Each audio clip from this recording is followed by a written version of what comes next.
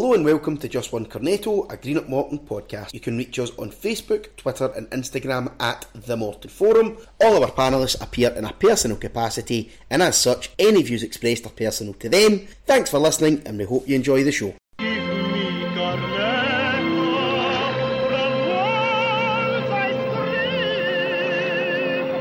This is an important message from the Tail of the Bank Credit Union. Remember that we are here for you. We share this message often because it's important. Don't get hooked in by loan sharks. Avoid the pitfall of debt solutions. Stop, take a breath and consider your options. Tail of the Bank Credit Union are Inverclyde's credit union. We are non-profit making and put our members first. Call us for a confidential chat before falling into the trap of high-rate lenders or debt solutions that aren't right for you. Contact us via creditunioninverclyde.com. by phone on 01475 734 655 or via our social media feeds and see how Inverclyde's Credit Union can support you to save, borrow and plan for tomorrow.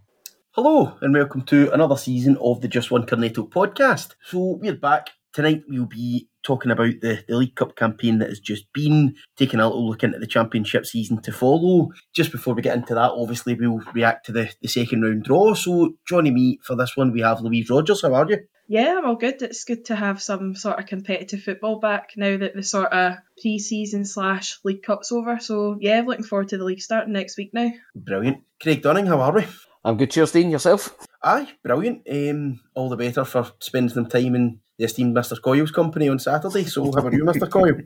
Yes, I'm absolutely fine. And yes, it was a eminently pleasant way to spend a Saturday. They did the fine pint hospitality with friends, and then obviously with yourselves and briefly Mr. Dunning on Saturday. So it was a good day. It was an enjoyable wee day, and well done to the club for putting on the hospitality that they did. Great wee idea. Fair play to them. Yeah, I think the commercial team have historically struggled with matches like that in terms of I don't think there's the same appeal. So it's good to see them trying things like that, and I think it's maybe the case that in years gone by those sort of ideas didn't see any uptake, but just starting to see it now, and it's good to see the club trying these things. So just before we get into it, obviously been drawn at Ibrox away to Rangers in the second round of the League Cup. What did you make of that one, Craig? Look, from a fan's perspective, I always want the easiest draw possible in every cup competition. I want to get as far as possible in the cups, and if that involves completely avoiding Premier League teams on the way, then good. However, I do see the financial argument. I mean, my counterpoint to the financial argument is if you get an easy draw and get to a semi-final as a result of it, then you make more money than getting Rangers or Celtic away at the first opportunity anyway. However, I get that this draw has been made in August. It means that in July rather, the tie will be in August. But yeah, it ensures that we get that money in before the close of the transfer window. So if it's going to mean another 2 or 3 players signed, then good. But yes, had I been given the choice, I'd have taken literally any other tie other than Celtic away and maybe Motherwell away. I'm still more scared of Motherwell than I am of Celtic. But yes, that's possibly scar tissue coming back up. But yeah, you fancying a wee trip to Ibrox, Louise? What do you think our chances are of doing the job up there? Yeah, I mean, you never know. Like, obviously, as Craig says, like you kind of want the easy draw and then you want to get the kind of big guns in the next round. But obviously, Doogie's been kind of vocal about budgets and things like that. So with a draw like this, we are going to get plenty of kind of revenue in and things. And, kind of Rangers are a new team that we don't know how they're going to be this season. So we're probably getting them at a good sort of point in the season where they're maybe still gelling. And, I mean, we've been to the kind of big guns before and beat them. So obviously we will go into the game kind of fairly confident. But, we just kind of need to see what's happening and hopefully we get a good result out of it. Yeah, absolutely. I think a very kind of fair and even-handed summation from Craig there, where there are upsides and downsides. Obviously, given what we've heard from Dougie in terms of budgets, yeah, it's obviously a very welcome boost at this time of the season when we're looking to kind of finalise our squad. So, yeah, happy with that element of it. And yeah, I think we've obviously had one side of the kind of football and bucket list in Scotland. We've watched Morton win at Parkhead. Let's go and watch us win at Ibrox now. So Yeah, into the League Cup, starting away a good few familiar faces in the Kelty Hearts side. You were up at that one, Craig. What was your kind of take on the resulting performance? First half wasn't great, but look, it's the very first competitive game of the season. I think some rustiness can be forgiven. And when we made the subs in the second half, I think that really changed the game. We struggled quite a bit in the first half, just with having a focal point. I thought Tom O'Ware was actually marking George Oakley out of the game, to be honest. And then when we had the switch of the subs coming on and Muirhead went to centre forward, just we were getting the ball into Muirhead's chest and feet. And then with Katongo on the park, their fullbacks just could not cope with him at all. And in the end, for all that the first half had been poor, and I thought we'd struggled to get to grips with their midfield, Tidser and Lyon were actually probably dictating the game a bit in the first half. But in the end, we could easily have won that more than 3-1. Tell you what, yeah, go for that. It was a game that I wasn't at. Is there anything else that you want to add to that one, Louise? No, it was really just kind of much the same as what Craig said. The first half was just a bit of a non-event, but it was just a kind of typical first game of the season. Everybody's just trying to get back to normal, and the second half, when the subs came on, it just totally changed, and O'Connor was playing it right back, and a couple of the crosses he kind of put in for the goals were great, and it was good to see.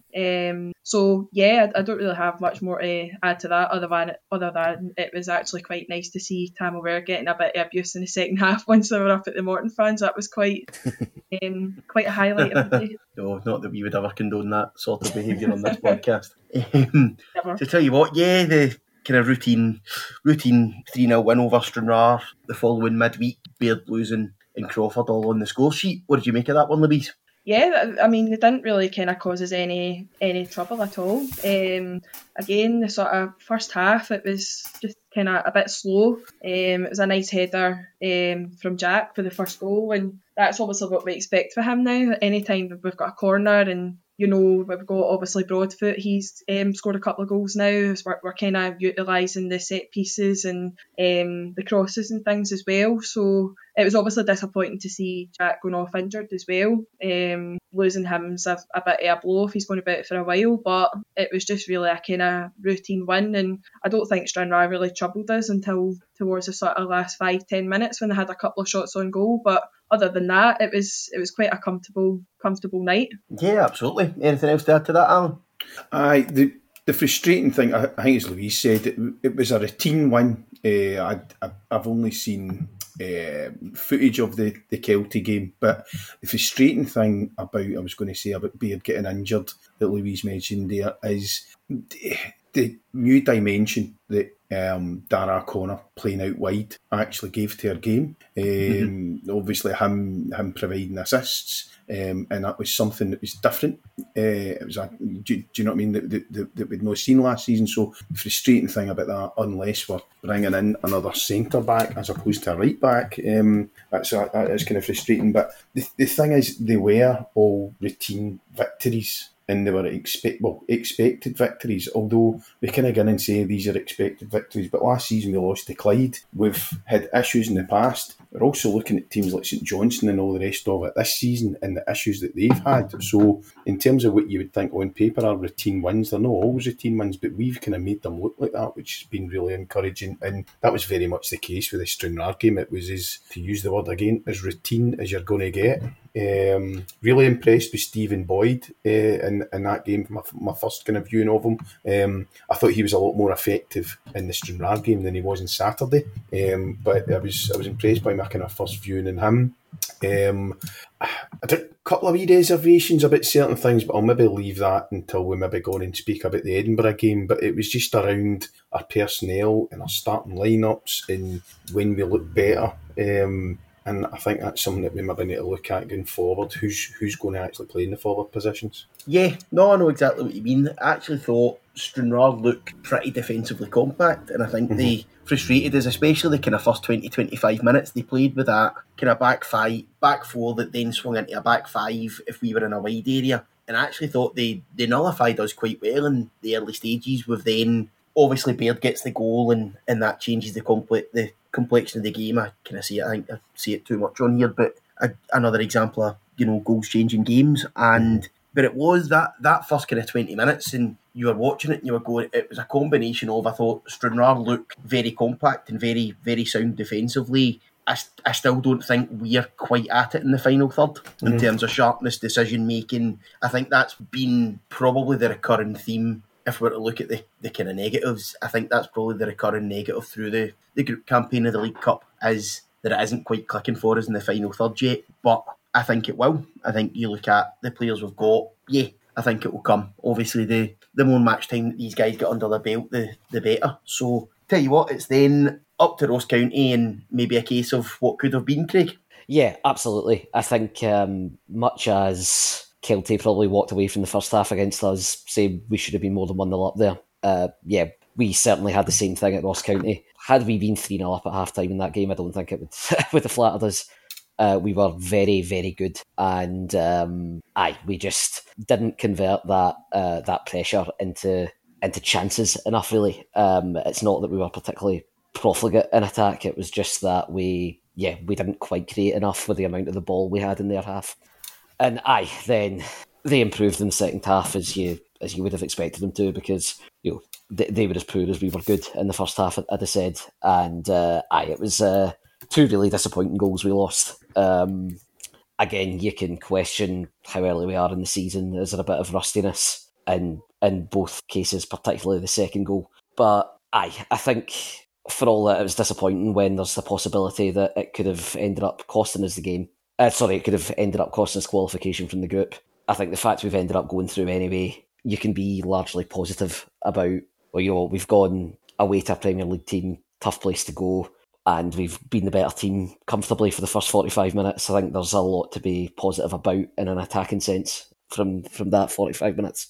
Yeah, I think so. And I think you do have to credit, I think, how hard working. I think you look, a special mention, I think, definitely has to go to Cammy Blues, obviously being utilised at right back, going away to a Premiership team, having never played at right back, certainly at this level before. And I thought he was one of the best players on the park. I think him and Waters at fullback were both very, very good. And there was that frustration of we dominated the midfield, we had more of the ball, we had more territory. And it was the lack of chances that we carved out with that, and the chances that we did carve out, we didn't take. That was obviously the big frustration. And when you've got players of the quality like Simon Murray at the other end of the park, given the mistakes that we've made, it was always going to happen. And I think it probably underlines the difference between the first tier and the second tier, in that if we have that sort of second half performance against a championship opposition, there's a good chance that we probably still go over the line. But Ross County rallied in the second half, and as unfortunate as it is, if you don't take your chances and you make those defensive errors,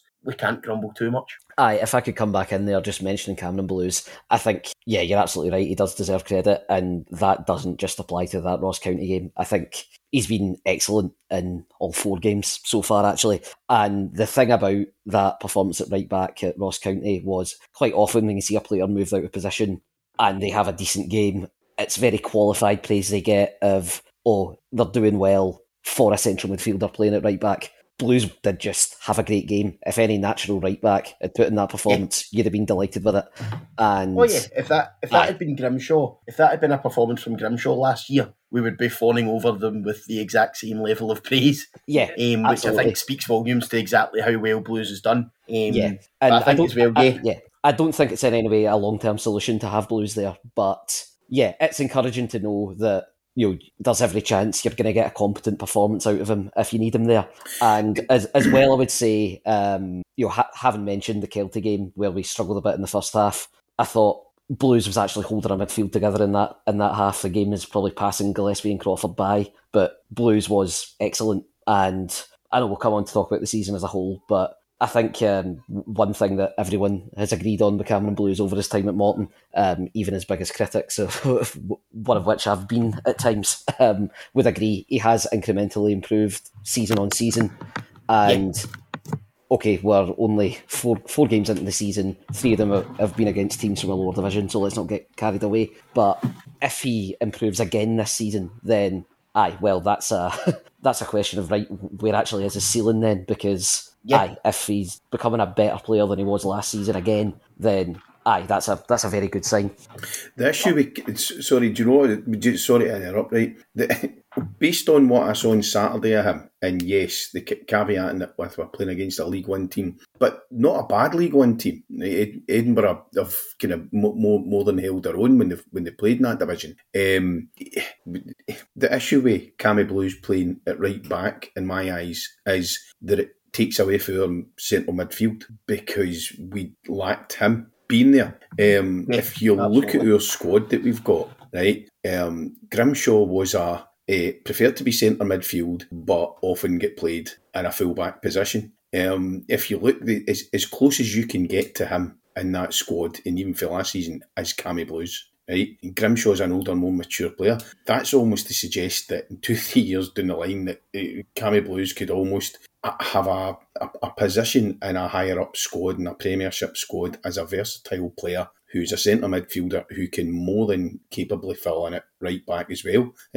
What I found interesting on Saturday was how kind of narrow he was playing when we were in possession of the ball. I would hesitate to say that he was playing as an inverted full back, but it was almost out of possession. He was kind of taking on a different role to what maybe Waters was. I did think in the second half a wee bit that, I know we're not going on to the Edinburgh game yet, but there was times when there was spaces in behind that we were kind of getting caught in because of that in possession. But it was Cammy Blues was very encouraging and was definitely the standout of.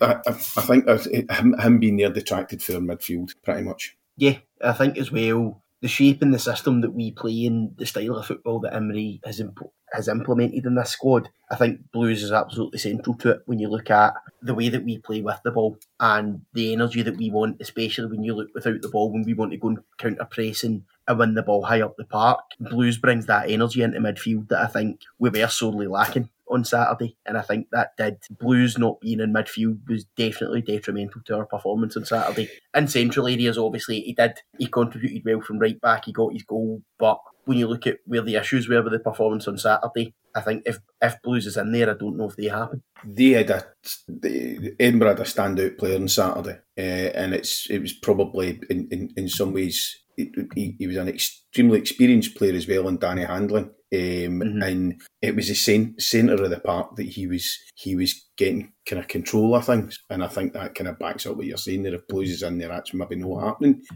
What was also interesting was when Alex King came on and played in that sort of deeper line role and played in a very disciplined way, and you could see that he was being told to do that by the management team, not to be doing any end after he was, but he did give an energy in there, and I don't think it was a fluke that he came on after about 52 minutes, and we then very kind of quickly got kind of control of the game kind of thereafter. But definite food for thought in terms of in the longer term who's going to be playing in those positions. So tell you what, we've obviously kind of touched on the Edinburgh game there. What did you make of the performance on Saturday, Louise? I found the first half quite flat. It was just not really. It just felt like quite nervy, and I don't know if it was because of obviously what we were all kind of wanting to happen, but I kind of turned around to my nephew and I was like, this is just dead flat, and everybody just seems a bit kind of. I found Gillespie, but he just seemed quite nervous and he couldn't really get his foot on the ball for the time he was on. So as Alan says, the game definitely changed once the kind of subs came on, and it was just kind of a bit more lively. And Edinburgh did have a right good few chances. I was quite impressed with them because they are quite an established kind of League One club, so they were always going to give us a hard game. When you look at the scoreline, you think Morton must have absolutely battered them, but I don't really think that was the case. And 4-1 kind of. I mean, in the second half we could have went on and scored like 10 goals. It was just kind of one of those games, but we were just kind of glad to get it out the road, and obviously it came out with the good outcome with everything else. But I thought Robbie Crawford, and I feel for the last kind of couple of games, Robbie Crawford's been really good. He's chipping in with the goals now. I think that's him scored in 3 of the 4 games, and he assisted last week as well. So been really impressed with him. But yeah, it wasn't the best we've ever played, and obviously Dougie kind of had a bit of a scathing post-match interview about it, but some cases he wasn't really wrong, to be honest. It was see being in the stand, obviously normally in the cowshed, but having sitting in the stand for the game, kind of behind Dougie, you get a different view of the game from the stand than you do from where I am in the cowshed. Apart from anything, which is it's just kind of interesting the kind of overview you get of the game. But what I thought was interesting was the things that we were getting frustrated about, or the things that Dougie was getting frustrated about. For example, certain times when Jai's doing really well and beating a man and then beating a second man, and you're just like, right, now's your time to release the ball, and he's taking that extra touch, or somebody's made a slack pass, or somebody's done whatever, and Dougie's on them. There's nothing complex about Dougie's instructions during the game. It's pretty direct stuff. But I'd agree. It was very nervous in the first half, and there was a wee relief when Broadfoot got the goal. Kind of gave us because it was a very even game. Tell you what, if I was the Edinburgh manager, I would have been absolutely fuming at that at the Broadfoot goal. Aye. Because there wasn't a great deal of pace on the delivery. I think it was Crawford that put it into the box. There's not a great deal on the delivery. It's a bit of a nothing delivery into an area that an attacker should absolutely not be winning the first header on. And Broadfoot didn't really have to do much to fashion the chance either. And when you think how much they'd frustrated us up until that point, I think I would have been absolutely tearing paint off the walls. If I'd conceded that, because again, I think had Edinburgh held on that little bit longer, because they were frustrating us, they were getting handling in the game, they were finding those little pockets of space in midfield. If they don't lose that goal, then you don't know how far that takes them. And I think for all, it ended up being a comfortable win, and second half we could have and probably should have, again with that, if there was better decision making in the final third. I think we probably scored 6, 7, 8 goals, but there was enough about the game that I can absolutely understand why Amry really wasn't happy in his post-match with it at all. What I'm going to say, and this is I've not even really seen the highlights of the Ross County game, right? And I'll say that just now. But what's interesting is that how on top we were, and Craig was saying about how we could easily have been 3-0 up at half time, and George Oakley was up front in the first half of that game. So that's suggesting that with the lineup that we had, with Oakley up front and Muirhead in behind, right, with would that be Boyd, and was Tongo playing, or was it McGrath? I can't remember. But with those four, they had an impact in that game against that type of opposition. It was different on Saturday because we didn't seem to be getting any joy with Oakley, and Oakley just seemed really isolated on Saturday. And I don't know if that was by design for Edinburgh's point of view. And that changed when, first of all, we had King coming on, which gave us a different dynamic. But then we've changed 3 of the front 4. And we were livelier. The interplay was a lot better. And all of a sudden, Crawford really came into the game, just as Louise was saying. And we seemed a different team for that last 25 minutes. Could be down to the fact that they were tiring. They did make subs as well, but we seemed a different team from the one before. And I know Dougie likes his settled starting lineups, but I wonder if this is kind of pointing that at certain times were possibly horses for courses, because we've got quite a few players in those final positions, in the sort of positions up at the top of the park, and there's obviously going to be people missing out every week. Do you know what I mean?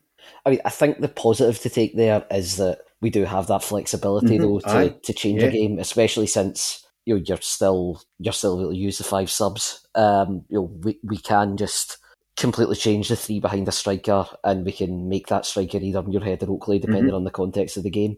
I think maybe when we come on to preview the season as a whole, that there is still that question of, should we always be trying to accommodate Muirhead and Oakley in the starting 11 together? And if we are doing that, where's the best place for Muirhead to be? Because I think you've seen it in this group alone. There's been games where we've taken Oakley off and put Muirhead up front, and at Ross County, I don't think that was the best move to make. I think we were poorer for that, whereas other games like Kelty, we became much more of a threat with Muirhead as a focal point. But yes, for all that we have a small squad and we obviously need to add depth in defence and arguably in central midfield as well, we do have a lot of depth. I wouldn't be surprised to maybe see a player from that area of the park moved on before the window closes. Mm-hmm. But there is, even if we do that, there's still a lot of depth there. We've got the options to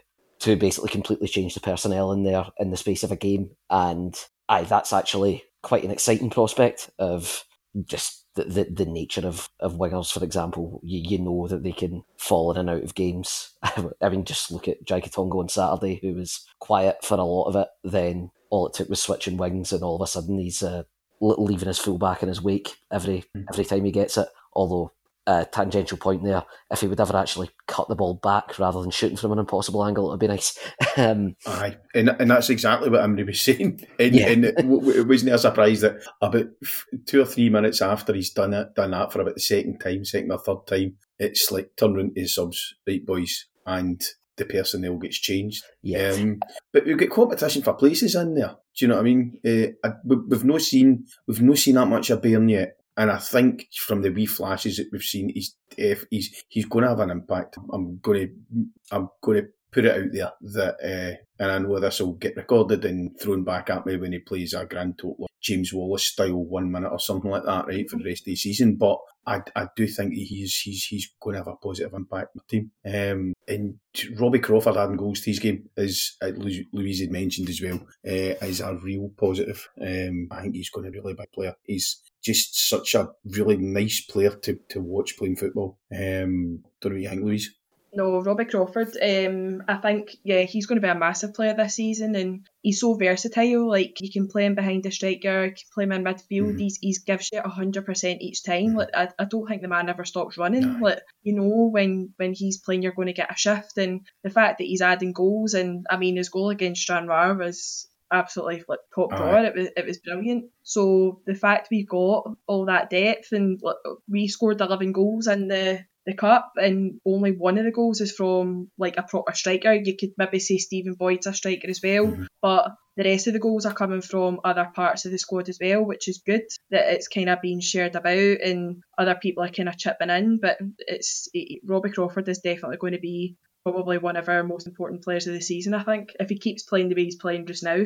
Yeah, I think Crawford's been excellent as well, and that again ties back to the how you accommodate Muirhead and Oakley conversation, because if Muirhead is playing in behind Oakley rather than out wide, then it means your only option for Crawford is to play him deeper, really. And I've got no qualms with that being sort of Emery's first option if that's what he ends up doing. I'd imagine that is what we'll have on Saturday. We'll have Crawford playing deeper because Blues is suspended, of course. Of course, so it is. There is just that question of when we're playing championship opposition, are there going to be times where we need Robbie Crawford further forward, because you can't understate what he brings to the team in his pressing when he's playing higher up the park as well. And yeah, that is a thing you lose when he's played deeper. We've got other hard-working and defensively smart attacking players, but none of them cover quite as much ground or are quite as intelligent with their pressing as Crawford is. And so, that's a dilemma for Emery, but again, it's a dilemma that's very good to have and is indicative of, we've actually got some real attacking depth this season, which, when you look at where the squad was 12 months ago, it's a very encouraging sign. Well, I couldn't have designed that segue better myself. Let's have a little look at the recruitment over the summer and how we think they're going to impact the squad. So, obviously Ryan Mullen came in goal in place of Schwacke. What do you make of that one, Louise? What do you reckon? At first you kind of look and you go, right, he's come from Clyde, he's not really played many games. Is he going to come in and be the number one? I suppose the first sort of couple of friendlies, I was at Alloa and Annan, and he was a bit shaky, but he kind of done well. But I just feel for the last kind of 4 games that he's played, I think he's been absolutely brilliant. I mean, that St Mirren game with the saves, all the kind of cup games, I don't have a bad word to say about him. I think he's really done well. I think the only thing that concerns me slightly, he kind of comes out his box a bit much. So obviously he got booked on Saturday for kind of coming out the box, handling outside the box. Same thing happened to Annan. he came outside his box. Obviously, it was a friendly, so nothing came of it. So that's the only thing that really concerns me. But if he is going to be our number one for the rest of the season, from what I've kind of seen so far, I'd be quite happy, and I think it could turn out to be a really, really good signing by Dougie. What do you reckon, Craig? I've been very impressed with him. Obviously, it's a gamble. He's played so little football before coming here, but again, it's a gamble that I'm always happy to see us take. Really, look, at some point you can gamble on a goalkeeper and they might blow up in your face, and that's the sort of thing that can relegate a club. But ultimately, it's taking gambles like this on a youngish goalkeeper who's not played much football that gets you a player with a higher ceiling. We could have gone chasing after sort of a middle of the road average championship goalkeeper who's already in their mid to late 20s, and we'd know we'd get competence, but they're not going to be the type of goalkeeper who wins you that many points. Whereas, the early indications are that Mullen absolutely is.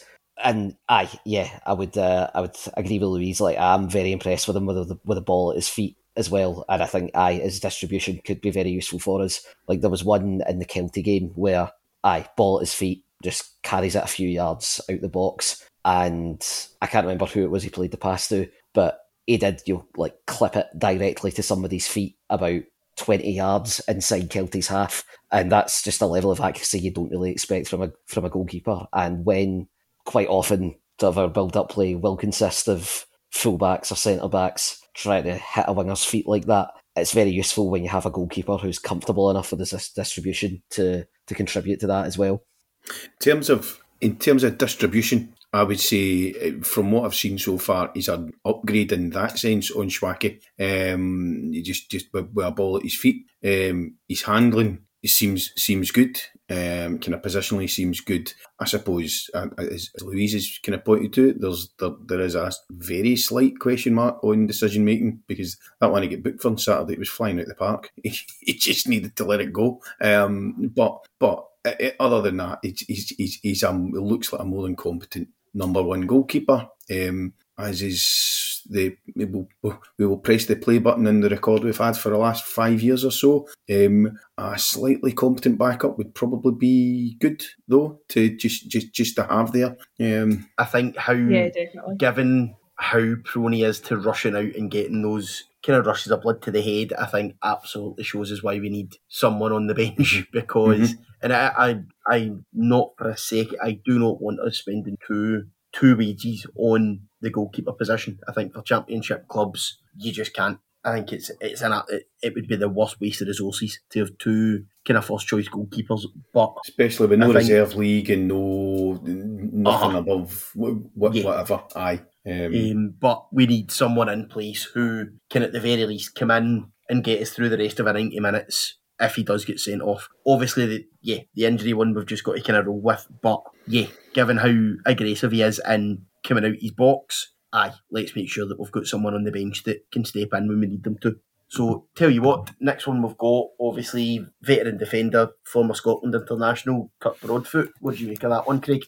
It's really just it's almost a like for like with Ambrose, isn't it? You'd assume once we've completed our defensive recruitment, he's not here to be a first choice player, but he's your experienced centre back option, and I would clarify, and I think probably the fact that O'Connor was the one who was moved out to right back, Emery agrees. Regardless of how often he's played at full back in his career, Broadfoot is absolutely here as a centre back at this point. At 38 years old, we are not getting away with him at right back. But it's very much like for like with Ambrose. Experienced, dependable option who can step in when he's needed, who can help out younger players.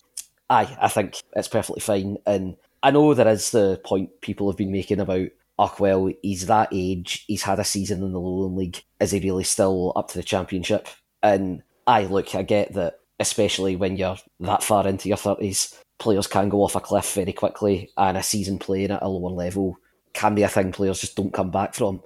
But I would say as well, it was only 2 seasons ago Broadfoot was playing every week in the Cali Thistle team that made it all the way to the playoff final, and he had a very good season, whereas in that same season Ambrose was a bit of a joke figure at Dunfermline who made a not inconsiderable contribution to them being relegated that same season. So, and then Effie comes in to Morton and does a very good job for us. So, I've got absolutely no qualms with Broadfoot.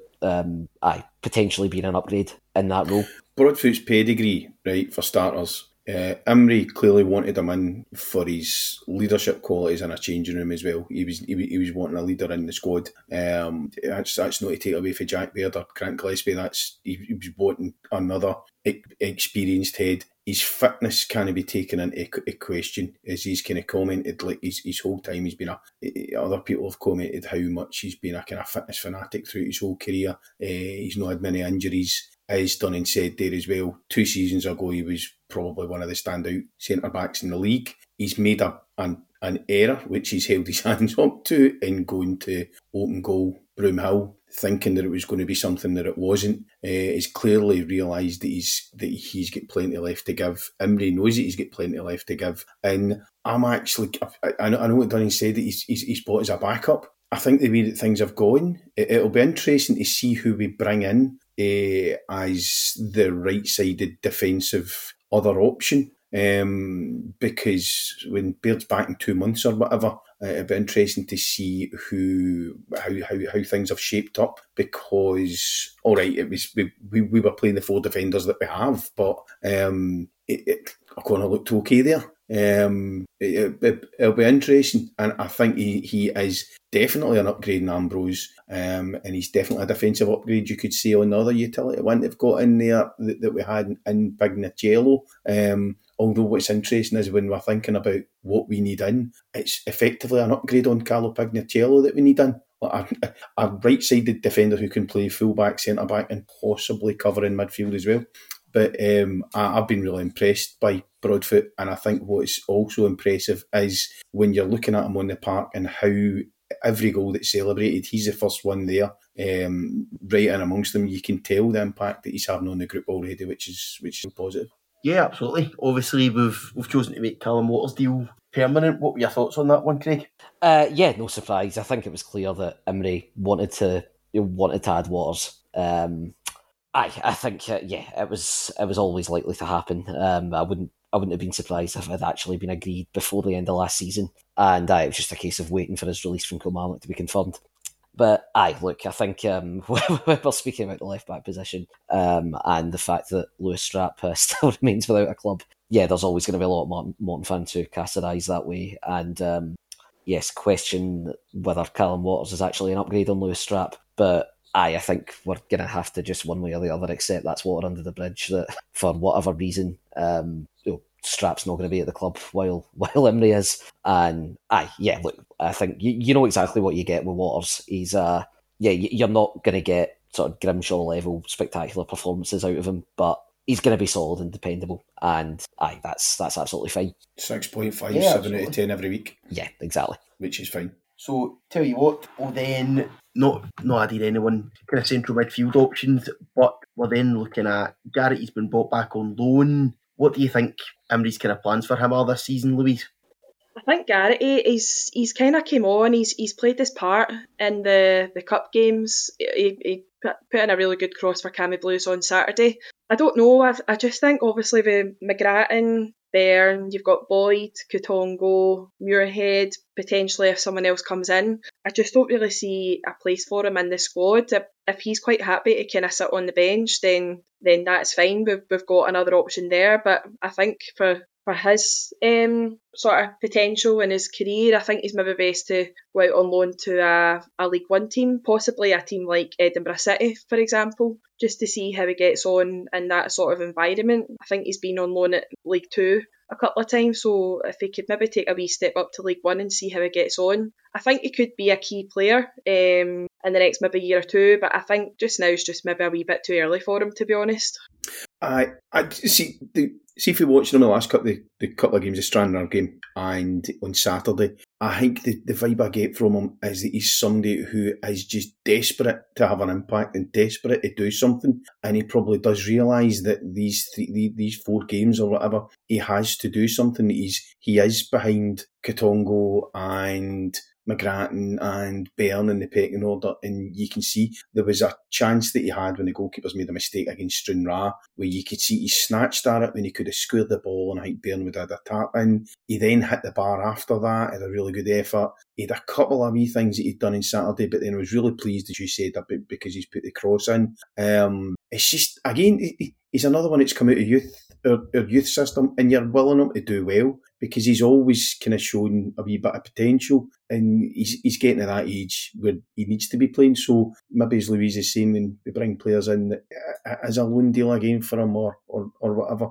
I don't know if you could see, Alan, obviously you were in the main stand the same as me. When Garrity was on, there was a couple of times Dougie was saying, like, ask for the ball, because I think Garrity, he did have a lot of space, but he wasn't asking for the ball, so you could kind of see Dougie try to egg him on a wee bit, try and get involved in the game. I don't know if you'd noticed that as well, but... because he was in space. The amount of time that he'd held a space and the ball was over, and he's like, get it over, get it, but he just, and you can see him kind of looking at the bench and looking, and he's clearly just, he's desperate to do well. And he's, I don't know whether he's whatever, but that's an interesting one. But unfortunately, the way things are just now, he is probably third in line for a wide position. I think ultimately, when you look at the options we've got out wide, it's just very hard to see him getting game time. And I think he's been decent in all his sub appearances in the League Cup, and also I would say he's still only 21, and a lot of people might be inclined to write him off on the basis that he's gone to Dumbarton, he's been at a League Two team and struggled for game time. But look, sometimes players just don't fit at a club, and I think that's maybe what the issue was with him at Dumbarton, because he was at an Annan team that made the top four in League Two the season before that and played every week and was a very important player for them. So I definitely wouldn't write off the prospect of Garrity going on to be a good championship player at some point in the future. But the fact is that right now he's probably sixth in the pecking order. You factor in Katongo, Byrne, Boyd, McGrattan, and Emery's shown a willingness to play Muirhead out wide as well. I'd say all five of them are going to get game time before Garrity is. So he may well still get chances off the bench come the start of the league season. But even though I absolutely wouldn't be writing him off as a player who could ever be good enough for this level, it does just seem logical that if we are struggling for numbers further back in the park, we don't need that many attacking players, and he probably is the logical one to move on if we are going to move one on. Yeah, I think that's exactly it. I think if we are struggling for bodies and if we're struggling for finance, then that's the obvious candidate to be moved on, whether it's on loan or permanently. Nothing against Garrity, I think there is a player in there, but yeah, I don't think once our squad's complete, once our business is complete by the end of the window, then I really don't see him being part of the squad. Whether it's a loan and we get him back in January and see where he stands, or whether he's away permanently, yeah, I think that obviously remains to be seen. So Stephen Boyd's been brought in, player that's been one of those players that can kind of play anywhere behind a main striker. What have you made of him so far, Alan? Again, I've only seen him in a couple of the games. I was really impressed with him against Stranraer. He was lively, he was mobile, probably looks as though he can play in a number of positions along this side, of kind of in behind. He looks a good addition and a different type of player to what we've maybe had, a different kind of option that we've had previously as well. He kind of links up well, links in midfield and kind of links well with the kind of wide players in the forward. So I think he's a really good addition. And again, he's another one who Dougie's played with and Dougie likes, and he knows what he's getting from him. And the good positive thing about that is that these are people who are coming in and are confident and they know people in the squad, and he's somebody who seems to have kind of just effortlessly kind of been added to the squad, so I'm more than happy with that, with him being signed. What do you reckon, Craig? Early impressions are, you can see that he's what you might call an Emery player. You see he's going to work very hard. I think he's been very good at showing for the ball. I think early days I've not been that impressed with him in possession when he's been out wide.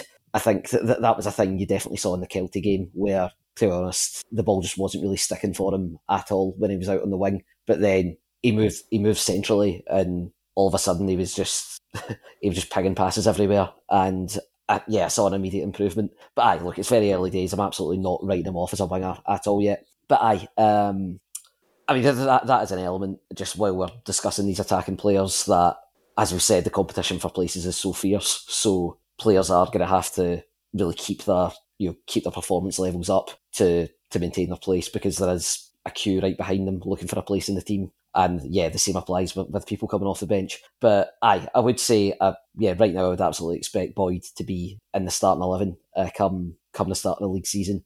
Whether that is sort of out on the left, where he's been starting games, we'll see. But again, that's the good thing of if we are going with sort of Boyd, Muirhead, Katongo in behind Oakley, well, you can swap all three of them about. Katongo can be on either wing, Boyd can be anywhere in behind the striker, or he can even be the striker himself. Well, Muirhead can play in all four of those positions. So, I think he's going to be a useful option for us. Yeah, I think as well it probably points to another signing where Emery really likes versatile players. I think we saw that, obviously, the way that obviously Grimshaw's been brought in. You look at players that we've signed all through, you look at Robbie Crawford again, can play anywhere in the kind of anywhere in the three slots in our midfield and excel in all three of them. Yeah, I think it's another case of Emery bringing in versatile players, and I think we've seen that Emery likes to run with a small squad, and I think over the course of the season, yeah, you're going to see guys like Boyd playing probably three or four different positions, and yeah, if Emery can get a tune out of him, then absolutely fine with that. I think there is that. I've been impressed with his work rate, his endeavour. Again, it's a midfielder who's always looking to get on the ball. Yeah, I think from what I've seen so far, he's better at influencing play in kind of central areas and those kind of half spaces rather than being a traditional winger. But again, when you look at, could that then be used to balance Katongo, who's a very, very wide player on the right-hand side? If you can use someone like Boyd on the left who's going to invert and try and find that little gap of space between maybe a centre-back and a full-back, then I think we could see some benefit from it. I've noticed as well, he kind of likes to take a shot from outside the box as well. I've noticed the last few games we've not really had anybody like that as well, so it gives us another option as well. And I think in his kind of career as a whole, I think he has actually played as a proper striker as well, so it does give another option if Muirhead or Oakley were injured or out the team, for example. It's good to have someone else that could maybe step in as well. It's another guy in his mid-20s as well. We've kind of spoken before about, the different kind of the age dynamic of squads, and quite often it's having these players that are you're 23 to 30, and we've got a significant number of them now, which just in terms of long seasons in small squads and kind of things like that, it's a not insignificant thing, I would say. Yeah, absolutely. And I think if we can get players at that sort of age range, where again, it'll be players who I think Emery will want the sort of player who at that age is then going, right, I drop down to Morton, I have a season or two playing well in the Championship, and then where's my next move? I think we saw that with, obviously Grimshaw's the most recent example, but I think that sort of ambition to get to the top flight, either with Morton or in a personal sense, is probably something that a manager looks for at this level, rather than players that kind of know their level and players that are maybe just happy kind of plodding along at Championship clubs. I think players that Emery will bring in, I think he'll look for that drive and that enthusiasm out of them to better themselves and get themselves up a level. And when you look at, I know I keep getting back to Grimshaw, but when you look at the success that we had from Grimshaw, he's then, albeit he's not stepped up into the Premiership, but I think it's fair to say Dundee United are a bigger club than ourselves. If we can get more success stories than that, it then makes the pitch to future players far more inviting. And I think it's obviously a kind of wider point anyway, that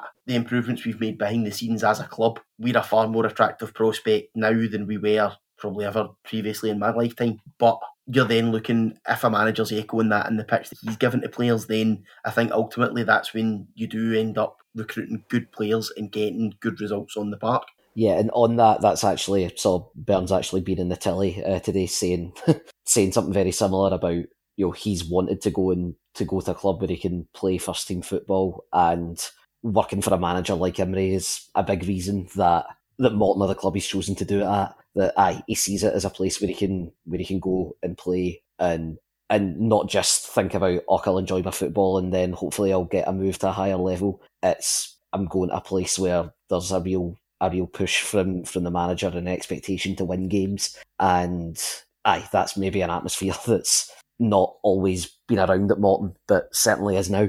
Yeah, because one thing that I had wanted to mention, obviously we didn't really use loans much last season. Obviously we had Crawford and Schwacky in. I don't think we would ever say that loans were central to our recruitment strategy last year. I think we tried to get Ali Crawford in to take a kind of good team into being a very good team. It obviously didn't work out, and obviously we had Cavia in again, just a player who maybe suffered from the expectations, a player who probably suffered from us exceeding our season expectations, if that makes sense. But do you see loan players having a bigger part in the squad assembly this year?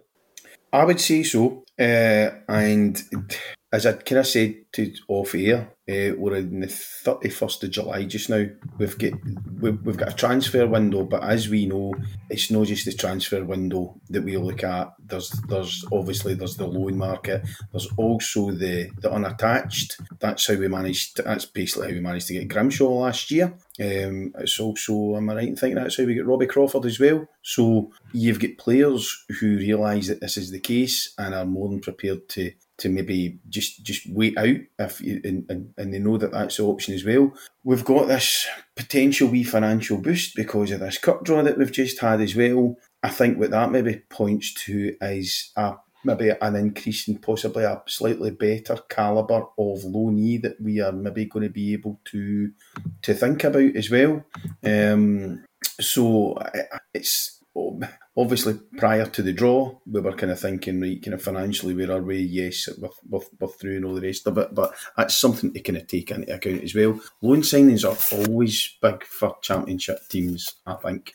Just as I was saying, just looking at the nearest Topolka blog guy, in every single team has had loans last season, and I'm kind of looking at them, and they've all been significant loans that they've had, and then they've either lost or they've signed them or whatever. And I think that's clearly going to be the case, because absolutely every team in this division, if I'm kind of looking at it at the moment, have had more players going out than they've brought in, and that's the case with everybody apart from possibly Wraith Rovers. Right, everybody has lost. I've brought in 5 players maybe, and they've had 7 or 8 or 9 out the door. So I think loan signings are going to be massive. They're going to be massive for other teams as well. We just don't know what our squad's going to look like and what other team squads are going to look like as well. So yeah, they're going to be big for us. Yeah, I would say loans are definitely important. You obviously look at Callum Waters. We had him on loan. He's now been signed on a permanent contract because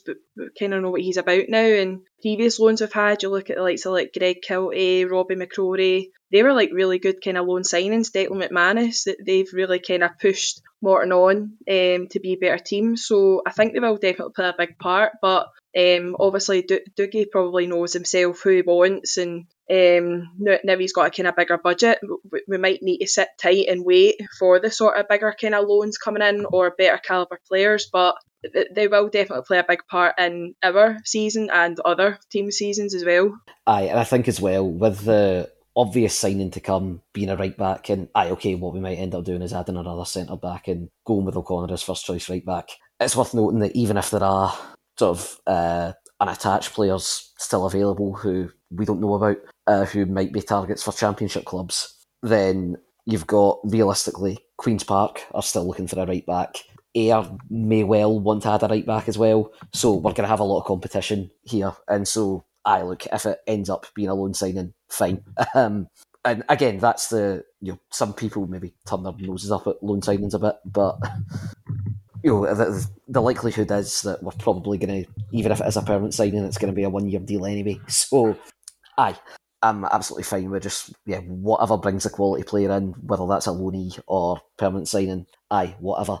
One thing that I would wonder though is, maybe it's not relevant, and we don't know this, but just the fact we've signed Jack Byrne, so adding a player from an English club, you have known sort of the financial situation the club was in last summer, that really English loan signings weren't on the table. Just because generally, if a player's coming up on loan from an English club to Scotland, the club's going to be putting them up in digs. There's an extra cost with that. That's what we'd done with sort of Oisin McEntee and Tom Allen the season before. And obviously, Byrne's a permanent signing, so maybe that's not on the agenda. But yeah, I wonder if that's just the fact we are signing a player like that as an indication that maybe there's just that wee bit more room to do something like that again, and it opens up a loan market that just wasn't available to us last season. And there's still no guarantee you get a good player out of that, because yes, you could get a player the calibre of Ocean McEntee, but you could get one the player the calibre of Tom Allen. So, it's not necessarily going to be a silver bullet, but just with that competition for defensive signings still out there in the Championship, if we're purely relying on finding someone good from a top flight Scottish club, it's maybe a bit of slim pickings there. I think as well, you're right in saying that there is absolutely no guarantee with loan signings, especially loan signings who haven't had a lot of senior football. I think some players handle the jump from under 23s English football into the Scottish Championship well. You look at guys like McEntee, who was outstanding at centre back, he was utilised at full back. I think he was utilised in holding midfield at some point. Done all those things very well, and again, you end up with a Tom Allen. But I think out with right back, given especially how crucial fullbacks are in this shape, in this system, I think a known quantity is probably what we need for fullback. But you look at out with that, we are in a position where we've got a good nucleus of a squad. We've got reliable players all over the pitch. We're actually in a pretty healthy position to be able to take a chance on loan signings, whether they're from down south or elsewhere, because we're not needing players out with that kind of right back position. If we're looking to supplement the squad, we're not in a position of desperation. We're recruiting from a position of strength where we don't need guys to come in and hit the ground running in the way that we maybe did with McEntee and players like that. We've got enough strength and depth where if we bring in, say, a central midfielder to be kind of third, fourth choice, if they're struggling to adapt, we've got enough round about them where we can take them out the team and put them back in when it suits us, which I think puts us in a very strong position. Something that I'm quite curious of is, obviously, I remember hearing from kind of people in the industry that we'd essentially been blacklisted from having Old Firm players on loan, given it was kind of under the Hopkin era, the way that Welsh was treated. I know that Josh McPake really didn't enjoy his time at Morton. I wonder if there's been enough development at the club that we could maybe be opening that avenue again. I don't know what the kind of physio situation is. I know that kind of player care is something that the Old Firm clubs are really kind of stringent with. If we've got a full-time physio, and you look, we're now feeding the players, we're not training on the Capello pitch. You know, we've got a new up-to-date gym in place. We've got kind of better recovery facilities, better recovery techniques. I wonder where that stands as well, because I think that would be a big step forward for the club in terms of healing the professional reputation that kind of hindered us previously. Aye, the Old Firm thing, obviously, and this takes us slightly down there, staring at the rabbit hole of B teams, getting loan players from Celtic, Rangers, and now Hearts, and whoever else. And the interesting thing is, I'm saying, when I'm just looking at players going out, having ended loans, it's what's quite telling in all clubs is that none come from Hearts, Rangers, Celtic, because they're all getting used. And any players going out from Hearts, Celtic or Rangers, in many cases, are slightly higher up the food chain on loan, where you've got your Liam Scales. I know what's his name is, a Dunfermline guy, but I think, did they sign him? Lewis Mayo, did they sign him permanently? I'm not sure. Mayo signed for Kelly permanently. And, and who's the other one? Was it Breen? Breen was another one, I think, wasn't it? Last season they had, Dunfermline had, that was Kane Ritchie Hosler from Rangers, and they've signed him permanently. They've signed him permanently, so that's... So that's an interesting thing, and as you're saying, Dean, it'd be interesting to see how we're now perceived 2 or 3 years down the line from our previous experiences with them. But interesting times. So I tell you what, we've had a look at the squads in the Championship. Is there anyone that's kind of sticking out for good or for bad reasons, Craig? I would just say, okay, Airdrie have had an excellent League Cup campaign. Lots of teams have league season following on from the League Cup campaign that does not go the way it suggested. And while I wouldn't be quite writing Airdrie off yet, I would say I don't think they've particularly strengthened. So and you can make the same criticism of Dunfermline that it's largely the same squad, but Dunfermline absolutely cantered League One and finished 21 points ahead of Airdrie. Whereas it's far more justifiable for Dunfermline to say no. Whereas you're happy for the nucleus. Whereas Airdrie have basically kept their solid upper mid-table League One squad. Added Nikolai Todorov to it, who I think if you use him correctly, can be a very effective Championship player. But then their other signings are just young loanees from Hibs and St Mirren. And look, I've got no doubt that some of Airdrie's existing players, guys like Callum Gallagher, Adam Frizzell, may well handle the step up to the Championship, but the likelihood is that more of them won't. And of course, there's a caveat that we're recording this in July. They've still got a month to add more permanent signings. They'll still have September to add loan signings as well. But I think they're the side in the most obvious need of more strengthening. And I would add as well, Arbroath, there's a lot of gambles in those signings. Deary me, isn't there just? Yeah, and when you look at how well the gamble approach went for Dick Campbell's recruitment last summer, I really don't know. And it wouldn't shock me at all if Arbroath end up a comfortable 5th or 6th, but I think they have all the ingredients there for this season to quickly turn into a disaster for them.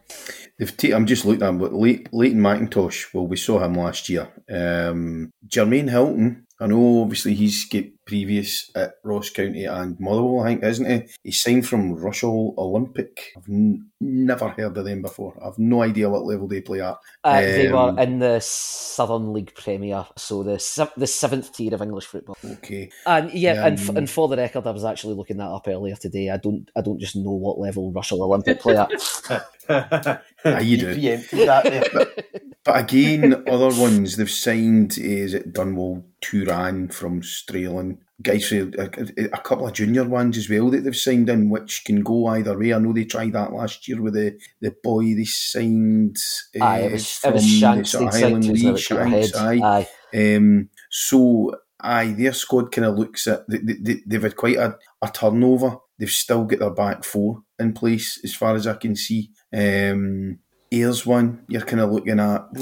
Obviously they've lost Akinyemi. Houston fullbacks gone to Queen of the South. That suggests that somebody that they've brought in there is maybe seen as an upgrade. I think it was Stanger from Alloa, played and scored on Saturday, I think. They've lost quite a wee bit there. That's quite a turnover of their squad. Akinyemi, Maguire, Mitchell Lawson, their Dara O'Connor is away to Glentown. They're another one. And you've got kind of see end of the day, right, for how badly they started, you're still kind of looking at Dundee United and probably thinking they should probably have enough.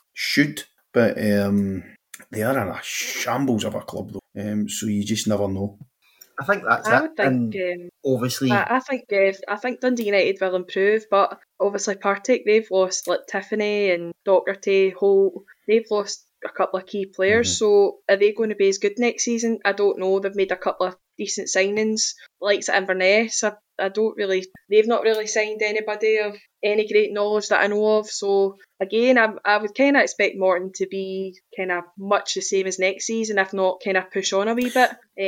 I've been seeing obviously a lot of predictions on Twitter with mostly Airdrie fans thinking Morton are going to finish like 9th to 10th, and I don't know what, as I say, you probably need to wait until this first few games to see how the season's going to pan out. But Reece, I think Reece, the one who seemed to have upgraded, although we caveat that with us having confidently said the same about Dunfermline 2 years ago. But there's the one thing with Wraith that they don't have Peter Grant managing them. So obviously you'd imagine they do. I mean, kind of through the spine of their team, you're looking at them, aren't you? I mean, they've got Dabrowski, the Hibs goalkeeper, who was highly rated. They've got the boy, is it Dylan Core? I think he's a centre half. I think they got in for Celtic. They've got Jack Hamilton up top, who's done it at this level. Josh Mullen goes in the same bracket. Ewan Murray's a solid Championship centre half. Callum Smith did really well at Airdrie last year. Keith Watson's, again, another experienced centre-half at this level. They've signed well. What can possibly go wrong, is what we'll say. I think you can broadly probably split the league into 3 groups. So First group is Dundee United by themselves, where even if Dundee United are mediocre relative to their expectations, they're surely never going to be bad enough to not make the top four. Then I'd say you've got a group at the bottom, which is Adrian Arbroath, for the reasons we discussed about their recruitment or lack of, where it's not going to be a surprise, particularly if either of them end up 7th or 8th, but if they end up in the top four, then it's a big shock. Then you've got the other 7 teams who I think are basically impossible to predict. If people are guessing league tables, they can have those 7 teams in any order from 2nd to 8th, and I think it's a completely fair enough prediction, to be honest. And when it comes to the likes of Adrian Arbroath fans predicting tables that have themselves outside the bottom 2, quite often Morton are the team out of that group of 7 who are being shoved in 9th or 10th. And you know what? I completely see why people from the outside look at Morton and think that. Small budget, small squad, very little depth. But I think the thing that we really have going for us relative to some other teams is continuity. When you look at where we were last summer, the turnover of squad we had, where we didn't have what became our strongest 11 anywhere near in place by the time the league season actually started, we took only 8 points from those first 8 games. Now we've kept the core of the squad together. If you ask me, we've only lost 2 of our strongest 11 from the last season. I know you could argue the case of whether that's actually 7 or 8. But I think that continuity sets us up very nicely, because if we just have a bit of a better first quarter, say we take 13 or 14 points over those first 9 games, that's already set us up very nicely to match last season's points total. And that was already a very high points total for finishing 5th place. It would usually get you in the top 4. So I can see that it's very easy to see how our season might end up getting derailed. If we have sort of the scale of injury crisis that Inverness had last season, that simply can't be sustained with our size of squad. And yes, we would inevitably end up not just in a relegation battle, but losing it in that scenario. But I think we've got plenty to be positive about. All right, guys, I think we will leave it there for that. So, excellent look back at the League Cup and a preview of the Championship season. So, Louise, thank you very much for joining us. No problem, thanks for having me. Alan, pleasure as ever. Thank you again, and yes, pleasure as ever. Brilliant. And Craig, are you sure I couldn't twist your arm into editing this one? I'm absolutely positive. I've had enough. I had enough fun editing that quiz semi-final with your internet being all over the place, and I managed to edit it to just make Yubo look like a fool, because as far as the listeners were concerned, your internet was fine. Yes, I don't know if it was the editing that made Yubo look like a fool, but yes. On that note, shameless plug, if you've not listened to the quiz yet, quarterfinals were there, semi-finals are there, and then I'm donating my body and my dignity to give Coyle an easy gold medal for this one. So yes, make sure you give that a look. By the time this is released, our new sponsors at Morton Retro will have revealed their second kit design, and it's an absolute cracker. So make sure you give them a quick check on Twitter or their website. Get that one ordered. It makes a big difference to them and to us. So make sure you give them their support. And we'll be back after their game. Thank you everyone for listening. Well, that's the show, folks. Remember to check out themortonforum.com for the latest Morton news, discussion and articles featuring the excellent match photography of GBR photographs. Make sure you subscribe to us wherever you get your podcasts, and we'd love to hear your feedback or questions on any of our social platforms at The Morton Forum.